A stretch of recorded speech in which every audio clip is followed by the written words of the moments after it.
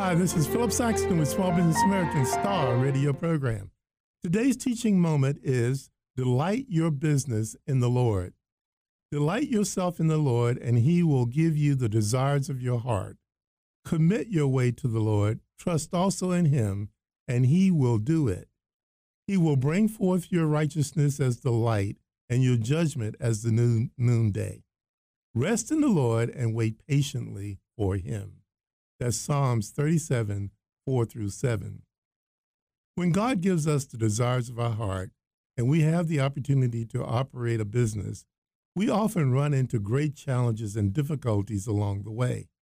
No matter the size of the business or how many employees you have, each day is confronted by challenges that sometimes seem to overwhelm us. From the one-person business to the very large corporation, we can easily move into a period of despair and depression if we do not focus on God and trust in Him. God answered your prayer. He gave you the opportunity, and He blessed you with many things that go beyond what you are able to dream. My forefathers dreamed of owning their own land so that they could bring forth crops and raise livestock. The land they were able to purchase was often not suitable for farming, and they had to work incredibly hard in removing trees, clearing the land, and preparing it for seed. But the work did not stop there. Every year there were new challenges. Some were weather-related, some were insect-related, some were employee-related. But be assured, each year, and in some cases, each day, brought with it new challenges. So it is with God's answered prayer. He blesses us, but He wants us to have these challenges so that two things will happen. The first is our own personal growth, and the second is so that we will rely and trust in Him. So what must we do? How do we deal with not only bad challenges, but good ones that lead to greater and greater bounty? There are several steps to consider. Number one, there are times when we need to be silent. We need to go to the Lord and just wait and listen to Him. The second is to examine our righteousness.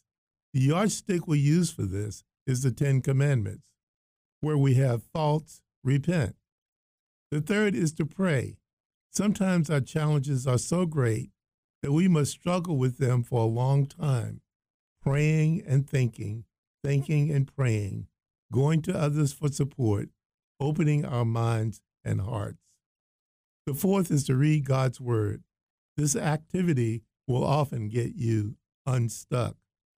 The fifth is to trust in the Lord and do good. The sixth is to love the Lord as David loved the Lord. And you can learn how David learned the Lord by reading Psalms. The seventh is to praise Him, even when you have not received the answer and the weight of the challenge is so great. Praise Him. The eighth is to expect an answer, expect help. And the ninth is to get up and do it all over again the next day. Lastly, throughout all of this, you will come to have a better and wonderful relationship with God. You see, the long view is not any particular challenge, but rather your everlasting relationship with God over a period of time called forever. There are great things before us. Pick up your tools, your heart, your mind, your spirit, your creativity, and go forth claiming dominion over all things. This is Phillip Saxton with Small Business American's Star Radio program.